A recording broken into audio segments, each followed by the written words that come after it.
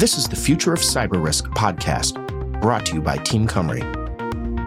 I'm your host, David Monnier, fellow at Team Cymru. Let's jump right into today's episode.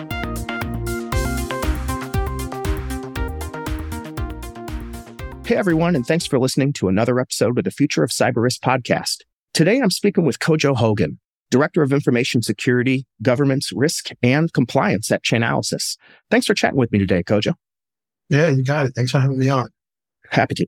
So, first tell us some about yourself, your background. How did you get to where you're at today? Sure. So I originally started in accounting many years ago, and then kind of dabbled in operations and finance after that. And a big turning point in my career was when I was doing operational accounting for IT business services. That I began to really get interested in information security, IT risk, and not even IT risk, but just generally information technology in a nutshell. So I had a chance to, talk to some leaders in the organization. And I just said, hey, if I ever wanted to make a transition at this point in my career, what would you suggest? And, one guy was very helpful. He said, the best thing to do is to understand where you want to go and where you are now and then create a roadmap. So understanding that, I went to a technical institute in New York City. And I took a sabbatical from work, and I was able to just go to, different technical classes. I already had my bachelor's and my master's in business, but I didn't have very much in technology. And so in between going to school, I was also, doing labs at home. I was applying all my, universal knowledge of how the business runs and, really getting that function of technology. And so after about a year and a half of that, I did about 5 or 6 certifications and, just kept up with doing a lot of exercises. I got a job at a Japanese bank here in New York City. And it was interesting because I originally signed up, I thought it was a information security engineering program, and it was an information risk governance program. And me having the most wide technical skill set without it being directly applicable to any type of business, the CISO at the time said, I want to teach you about risk. Because in order for a good risk manager or a good risk professional, you should have some kind of engineering background. So my day was split between engineering and risk. Sure. Interesting. Yeah. So, I meet a lot of practitioners. I've been security practitioner for more than 25 years myself. I meet a lot of folks who come from kind of the technical angle and end up in these positions. You might be the first. Accounting is technical in my opinion, by the way, but it's maybe not the IT technical, but it is for 100% technical. But you might be the first person who I've seen come from administrative technical background into information technology. And, it's interesting. I would bet you have a lot of the, what's the right word, like assessment mindset already from having accounting backgrounds. It's probably, I won't say easier, but it's probably a different process for you to determine what's risky and what's not for your mindset, because you're not seeing it as what all's involved to get there. You're thinking of, well, what happens once you are there? Kind of like I said, the accounting view. That's interesting. Yeah. And the other thing that accounting lends to it is always being sure that your methodology is sound and going backwards and forwards with it. So, if I have this risk, can I get back to likelihood and impact? And then, if I have to strengthen my controls, does this make sense in these different areas? So, with accounting, when you do your calculations, you have to, what's true is always true. So, depending on where you take it out, your methodology has to be sound. So that really led to the risk assessment and risk analysis mindset. Yeah, I bet. And to some degree, and what's the saying? Something like ignorance is bliss or something like that. On the one hand, not having your mindset be hung up on all the kind of technical nuance, there's probably a bunch of fear that you don't have because you don't really have those things to worry about, because you don't get hung up on worrying about those parts, because to you, you're, like you said, you're trusting the method, you're trusting the model. And so you don't have to necessarily get hung up on those kind of nuanced stuff. You can just trust that they're there. And in your case, because you didn't really have to come up through that path. So your view of it is more, macro, I guess. Well, no, not actually. So the trust has to be there, but I approach from a different angle. So, when you establish the trust, then you can say I can validate my model if necessary. What the accounting really lends then to was being able to talk to just general business people, because when you prepare your accounting models, your financial models, you're not giving it to people who are accounting professionals all the time. You're not giving it to finance professionals all the time. What you're giving it to the business manager, and they just want to know, do I have enough money to get to the end of the year? Did I bring in enough money to get to the end of the year? So being able to talk to that in a very, very general term and associate it directly to that person's experience is where the real key skill set was.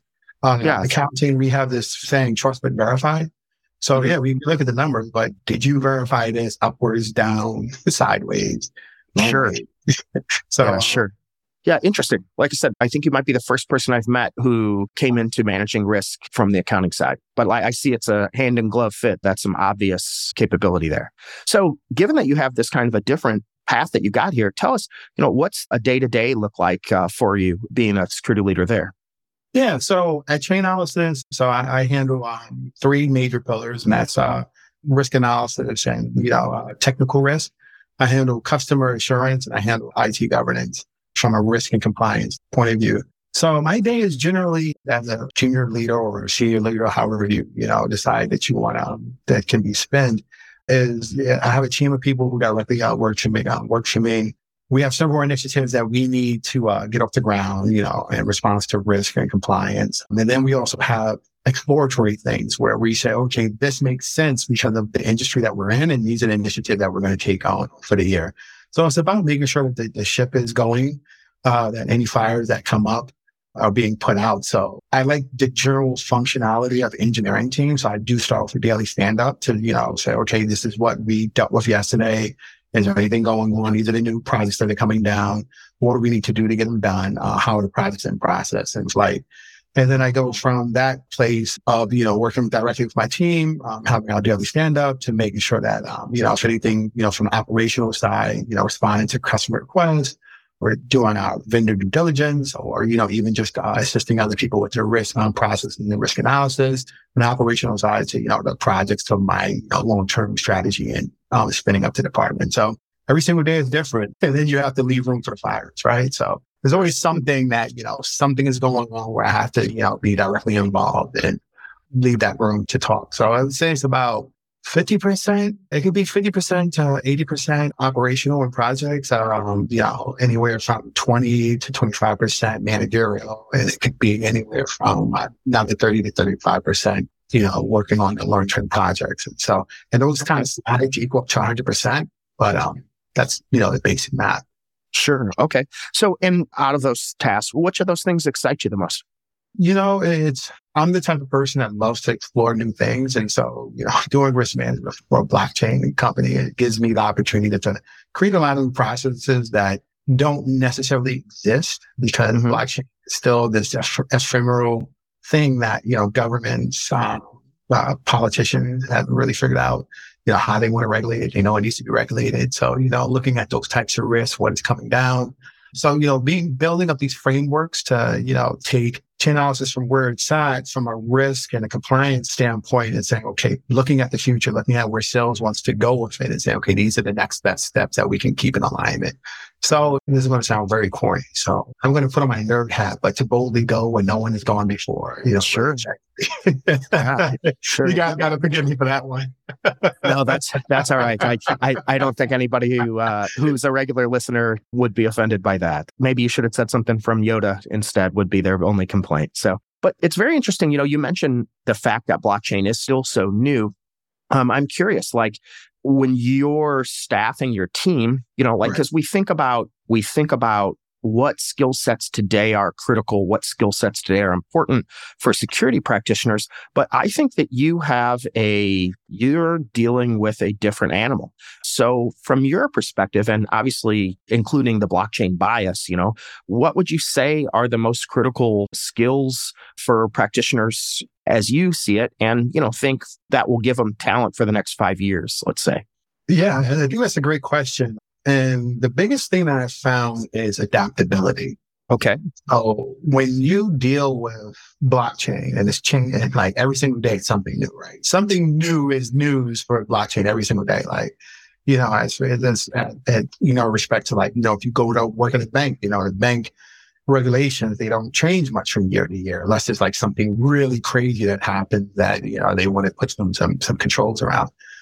So for me, it's about adaptability and understanding that you can't get married to the process. And working at a Japanese bank, they have this thing called continuous improvement. And my very first leader in information security, we would literally come to an agreement that something was done, or this is the way we were going to do it one day. And the next day he would look at it and say, that was good yesterday. Thank you for doing it. Let's look at it from these lens, because something happened. Something would happen. And so that is the biggest thing, is adaptability. And so for me, I tend to look for a broader skill set than a traditionalist that just did IT engineering or just engineering. Like, the perfect type of person that I look for is a person that has done something really wild. Like, I don't know, like maybe they did fashion, maybe they did PR. And then maybe they decided that, they wanted to do risk or do IT. And then they, kind of went up this very weird path where they did PMP first, and then they became an engineer, and then they went and got into information security. Because that lends to an adaptability where you're not really married specifically to the process, but you really want a good outcome, a really good work product. So those are the types of skills. That's the main skill set that I've seen that works really, really well. Especially when I taught this. I taught GRC, governance, risk, and compliance, for about 9 months. And those were the students that I saw do the best. Not necessarily the students who were very good coders or very good engineers, but the people who could really think and adapt to different situations. One of the biggest lessons I learned is that some of the problems that I run across is that people, they expect risk to be examined in a quiescent state, meaning that, in a lab, everything is, set up and it's always, have its most nominal point and nothing is really going on. But when you deal with the real world, it's very rarely like that. So being able to analyze, your actual situation, what's going on inside of your actual realm of control or your scope or your operation scope, really lends to a person saying, okay, yeah, this makes sense here, but today this whole operating environment's changed, and now the risk is slightly different or vastly different, being able to pick up on that. Yeah, it's interesting that you talk about adaptability being such a powerful skill to have. I have also noticed that people who have really strong, let's call it code-oriented or engineering-oriented backgrounds, they oftentimes don't adapt very well. I've noticed that they, and I don't want to use words statistically, but they more often than not present these kind of self-induced hangups over, what they want in an outcome to be if it doesn't go that way, or they expected policy to work in some certain way as a control, and then it doesn't. Somebody, bests it somehow, and they get hung up on really like, well, how did that happen? And that couldn't be. And they start thinking in impossibilities, which is always a bad idea, right? So for like when you're going to hire people today, for when you're going to pick your team, how do you go about determining that, like as an interview process? Like what kind of questions do you ask people that you use to kind of like tickle out their ability to pivot like that? Yeah, sure. I think it's a great question. So I don't know if it's necessarily idiosyncratic to coders. I think it's idiosyncratic just to the mindset of the coders, right? So I think that there are some coders who want, things to just exist. And then sometimes you run into like, I work with some really brilliant engineers who, man, they got to risk outcomes or risk analysis far quicker than I did. Like, oh, well, this, and this can happen. So I think it's more about the mindset, and I've also run into security engineers who are exactly the same way, who, never touched a piece of they worked in labs, they looked at vuln scanners, they looked at net scanners, they said, oh, well, it always happens this way. And my question always goes into like, well, how do you know? Like, did you do any analysis? A real good, for example, and just circling back to your question, I spoke to a person about risk. And so, one of the things I always like to dig into is why. I don't know if you're really, I'm going to put my nerd hat back on. Okay. It's going to be really corny. But if you ever watch The Matrix 2 with the Merovingian, he says, what is your why, right? So whenever I get into, because I passionately believe that GRC provides companies what is the why behind security, and risk helps, push along that ideology. And so when I dig into the coding, not the coding, but the interviewing, the risk technical skills, I always ask, well, why did you do it that way? Mm-hmm. And if they can answer that question, to some degree of assurance beyond that, this was set up before I got here. And then we can have a real conversation about risk because, I spoke to this one person and when I just asked them, I said, well, what was your risk methodology based off of? And they said, oh, it was based off of the NIST 800-30. And I said, okay, are you sure? And it was like, well, it had been verified by auditors and signed off by manager. I said, okay, but are you sure? And he was like, yeah, with some degree of assurance. I said, well, did you read the document? He said, no. I said, so you relied on someone else to tell you that it was good. And he was like, right. Yeah. I said, well, isn't there a risk in that? Because what if they're all wrong? Right.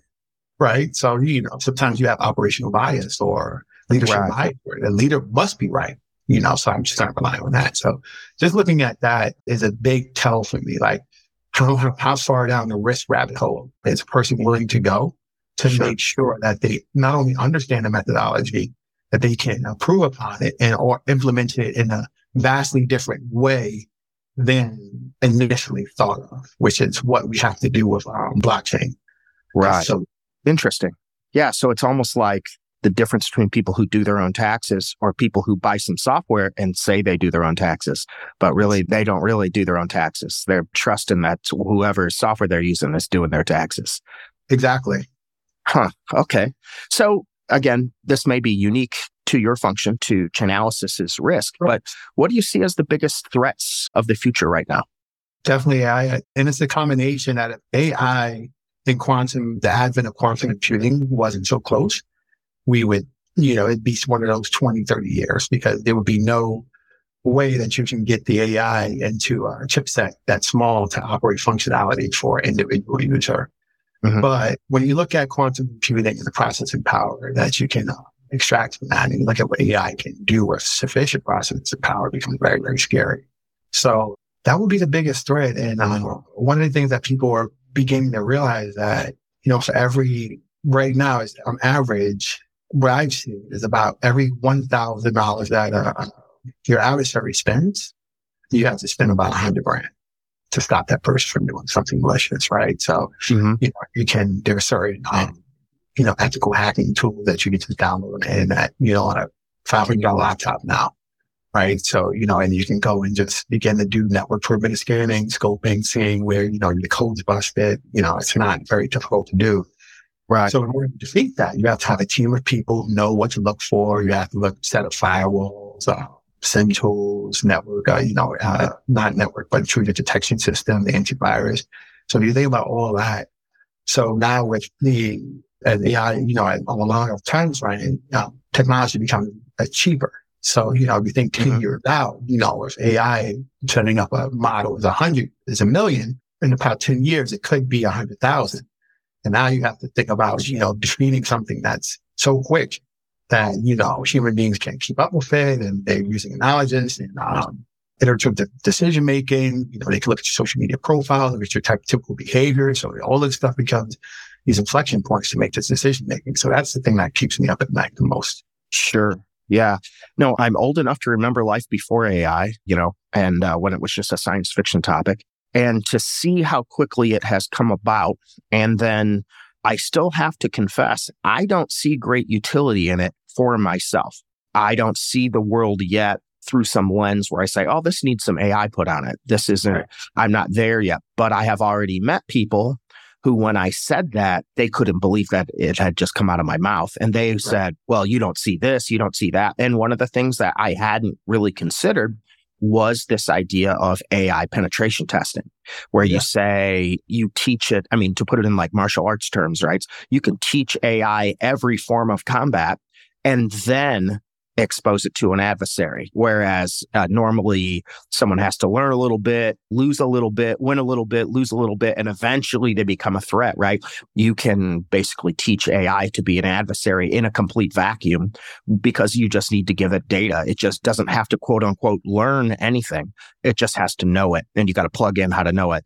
The only saving thing to that stuff, I think at the moment, is that it is, while it does create outcomes so fast, I have definitely seen that it also makes mistakes that fast. And one thing that I think AI doesn't have yet is a lot of scrutiny placed against it. So people are just assuming what comes out of it is valuable or correct or smart or faster or some type of beneficial adjective, when in actuality, maybe it is, maybe it's not. So we'll see how all that goes. But I definitely saw like the writing attack, like the social engineering angle on AI, like that. Wow, yikes. And can pretend to be somebody else while it's talking to you. You could say like, send this person a letter and pretend it's from a third person. And AI says, okay, give me a minute, and then goes and gets it. And the GPT that I've played with, from what I understand, isn't even full resourced, and it's running on like old data. Like it didn't know anything about me. I asked it about me, which is, I'm glad to know I'm not famous enough for AI to be concerned with yet. But it knew a lot about all kinds of other people, though. Like I asked it about former presidents, and it went right into, here's all the detail. And now, like I said, I didn't go fact check it all, but I would imagine AI is subject to being, the poison well, if you will. Just tell it a lie, and that lie can live on, So, but it's interesting that you see that as the risk. Now, obviously, quantum computing has a huge risk component to blockchain in particular, because that's, one of the weakest factors to it. Let's call it weak, for lack of a better word. But do you see AI also being problematic specifically to blockchain, or do you see the computational capability to be the real threat there? The computational capability as well as using. So it's a factor of computational ability and then fully resourcing an AI toolkit. And the combination of those two being widely available to the public, allows very rapid hacking of not only the blockchain, but also network perimeters, That means it's moving at the, beyond the speed of thought at this point, Right. So, and then in order to, and it becomes like this arms race where, the adversaries have, this AI, and you have to have your AI that's, combating it, and, you're just going back and forth. So, almost like the space age of this technological, digital warfare that's currently going on now, kind of like, when Isaac Asimov, when he did his Foundation series, where it just keeps on getting more and more advanced until you hit this medium where it all kinds of ends out. But I think the biggest thing is going to come out. I believe the biggest thing is going to come out is that the scrutiny will happen after the risk is realized. Right. Yeah. Because it will be because our feet are going to be wet and the boat's already sinking. And if someone's going to say, "Oh, what's going on?" I thought, "Oh, we're sinking." Right. Yeah. No, I suspect that is the case. I believe that we still blindly trust technology culturally. In particular, Western society, we trust it just implicitly for whatever reason. I don't know why that is.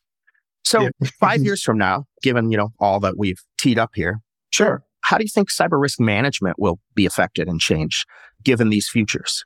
Well, let's talk about the last 5 years, right? So we went from cyber risk management almost being non-existent as a phrase, right? So it was how vulnerable are we to, oh crap, not only is our cyber data at threat to, what about the information that's, plain, traditional, paper and pictures, how do we secure that?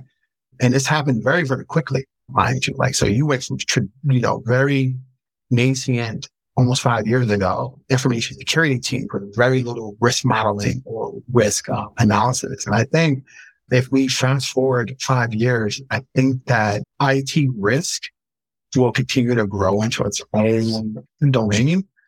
I think that more and more efforts are going to go into it to understand it and promote it. I think that corporations that, become these mavens or these bastions of the front line that say, okay, I'm going to begin to make my decisions from a risk-based analysis to, capitalize on my return on security investment and really understand the risk model, are going to come out on top, because they'll understand that, okay, you can't just throw this templatized, format, because the industries that we exist, the macro and micro networks that we're existing in, threat adversaries are all going to become very, very different. And we're seeing that now. The people who are targeting banks and the people who are targeting consumers are not the same anymore. Right. Unless you hire these mercenary hackers, which is, understandable that, people will do that. But, it won't be the same. So I think that cyber risk will continue to grow into its own domain. I think that the technological skill set. I think that they're going to begin to split out the disparity in the job skills that, right now it's all kind of bundled into like information security, cybersecurity professionals. I think that it's going to be split off and saying, okay, this is a viable job for people, cyber risk analysts, or, cyber risk analysts, information security analysts, and that it's going to continue to grow because there's a huge deficit, this skill set out there. And, even, getting people to the place where you can be valuable to the company can be 6 months to a year unless you have that deep knowledge. And there's so many, if you look at just the job boards today, there's so many jobs where people just want someone who can go in and say, this is my compliance program. This is where I want to go. I need you to sit down and give me a viable risk analytics as well as your risk models and show me how you came up with it. And you go sit in front of CEOs, CROs, chief revenue officers, and the chief financial officers who, a lot of our risk modeling is based off of. So that was very long. So I apologize, but yes. No, that's the nitty gritty, right? That's the gem, right? That's that experience you have, that perspective. So, not to put words in your mouth, but that makes it sound like a little bit like you're saying you still feel that a lot of people are just checking the box, that they're saying, well, I did what I was supposed to do. I met the compliance. Is our approach able to do this? And they still are kind of, for lack of a better word, passing the buck on the piece. Like they're looking for that person who can just come in and say, with some confidence, this is what I think what our plan here is going to work. I think it's going to cover our needs. And then they all rest easy knowing, okay, well, now we have this guy to blame.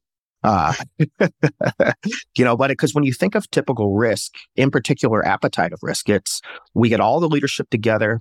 One leader explains to the other leaders in a language they all understand. So everybody understands what's going on. Like, whether or not it's your part of the ship to take care of, you still need to know what's going on. And then you share in the decision. Obviously everybody is uniquely talented and they all have maybe their own remit or their own views. But at the end of the day, there is only one ship and everybody's input, does end up kind of mattering at that level.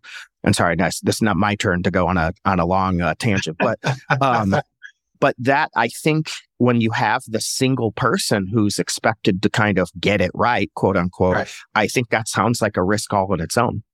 Yeah, I totally agree with you. And I think that it's a combination now. I think it may be 30, 70 where people are saying, okay, well, this is now you're responsible. Go take it, go do it. And I think that their appetite for actually understanding it is increasing based on, you look at a lot of the roles and options that are out there for risk professionals. I think, what's going on is that it's one of those things I don't know what I don't know. And as people begin to dig into it and they see the valuable insight that they can glean from it, then it becomes, incredibly valuable to them. But until they, say, okay, make concerted efforts, and I really want to understand my technological risk and my environment and where it's coming from, how to address it. I think that is going to be the biggest turning point. What's going to push people to get there? It depends on the industry. It depends on where the adversaries, and it depends on, what it is that they're trying to get out of it. But I think I'm beginning to see the paradigm really shift from, okay, let's just do this blanket thing to we really need to understand this so that we can talk to our investors and our stakeholders and say, this is the reason why we need this move. Yeah. Well, let's hope, because that type of outcome requires critical thinking, requires a critical process. Really. And that alone, I think, would be a huge benefit. I see all kinds of security programs where they're not critically thinking of the steps. They are just checking boxes. So, right. No, you're 1,000% right about that. 1,000% right about that. And it's one of those things where people start asking those tough questions. They start asking those risk-based questions, and that becomes the flavor or the coffee of the month. Then it begins to get driven. And when they see like really good programs, they start seeing not so great programs. They say, "What did you do different?" They say, "Well, we started off with the risk analysis." Yeah. Well, let's hope. Like I said, so. Right. I like to close up things typically with a final question of advice that you would give to others. So it could be, a message to yourself in the past. It could be a message to, listeners that are just finding themselves in this position. But what are 3 pieces of actionable advice that you would give to security practitioners listening in? 3 pieces of actionable advice is question yourself daily. Always ask yourself, how do I know what I know? And what was true yesterday isn't necessarily true today. Mm-hmm. That'll save you a lot. The other piece is to become learning to become a salesperson for security and risk management. I think a lot of times that, we say, okay, we're doing this because we know it's the right thing to do, but necessarily that sales technique that goes behind, getting the buy-in from the organization is just not there because sometimes we're just talking over. So there's just really, kind of understanding organizational flavor and learning that organizational cadence and, being able to talk the language of the broader organization because it's like, if we're, in the United Federation of Planets, so I'll just stay with the Star Trek, and you have, and the risk professionals or IT is the board. And then we're now, or IT is the Vulcans and, you have to speak Vulcan and then we're the board, we're speaking this digital language, but we understand the Vulcan in English, but it doesn't necessarily really translate. Mm-hmm. And then the third thing I would do is, challenge yourself with a creative activity or, something that's so completely out of the box that it just stretches your mind to grow. I think that will, definitely help, understand the scariness of the people that you're trying to influence, where people can't necessarily sit there in that meeting or you're explaining something that they can't really say, well, I have no idea what you're talking about. Right. But when you try something new as often as you can, then you feel that sense of scary or that sense of foreboding where you're like, oh, wow, like something is going on. It doesn't feel great. I don't quite understand what's going on, but how do I translate it? And then you begin to make that reach to the people that you're trying to, necessarily protect. Sure. Yeah. That sales approach, that sales mentality is something that took me a long time to realize in my career because it doesn't matter what you know if you don't have buy-in from other people. I mean, unless it's your company, it's unlikely that you're going to get much done unless somebody else supports the idea. And there's a book, it's called Getting to Yes. Yes. I forget the guys who wrote it, but there's another one called Getting Past No. That's a follow-up to it. But I think it's a Harvard Business School book. Like I said, I'm sure there's a million people listening right now who would correct me and tell me the guy's name right away. But anyway, I read that book years ago, and it was like I read it in 2 flights. Like It was not a heavy read at all, but it was very fundamentally changing for me. Like I realized that being right is not the same as being accurate, and that you can be accurate all day long and still be wrong if you're standing there by yourself. That's exactly. Then you're not in business, and you're wrong. Exactly. So, another good one is Who Moved My Cheese? Okay.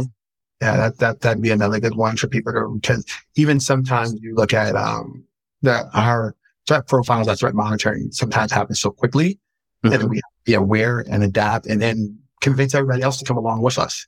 Like, if he just moved, we got to move and, we have to do the things that, there's nobody's fault, but, let's continue to move. So that was the whole, after World War I, that was the whole French defense strategy was to dig a giant trench that would protect them from attack. And then they just went a different direction. It didn't go through the thing and nobody, and they all just stood there asking, well, why aren't they charging us where we told them to come, charge us at? It's funny. Yeah. Who Moved My Cheese? Yeah. I'll have to take a look. I have heard of that book, but it's not one that I've read. So I will take a look at that. So anyway, Kodjo, this is, unfortunately, this is all the time we have for today. If there are folks who want to keep in touch with you, see your postings, see what you're up to, do you have social media or what's the best way for folks to get in touch with you? So, yeah, I am. So I'm on LinkedIn, first name, last name at LinkedIn. I'm the only one there. So, if you send me a request, be more than happy to connect, and chat about it. I think that's how you guys may have found me. So, yeah. No, it's excellent. Risk management. And that's Kodjo Hogan for the folks listening in. Excellent. Well, Kodjo, thank you so much for taking the time out to chat with us today. It's always interesting and enlightening for me when I meet someone who, like I said, has come from a different direction, and yet here we are in the same spot. So that's always very enlightening. So I very much appreciate your speaking with us today and wish you well. Thanks very much. Thank you, David. It's been great chatting with you. Thank you for listening to another episode of the Future of Cyber Risk podcast, brought to you by Team Cumry. For the latest episodes, please visit team-cumry.com or search Future of Cyber Risk on your podcast platform of choice. Thanks, and we'll catch you on the next episode.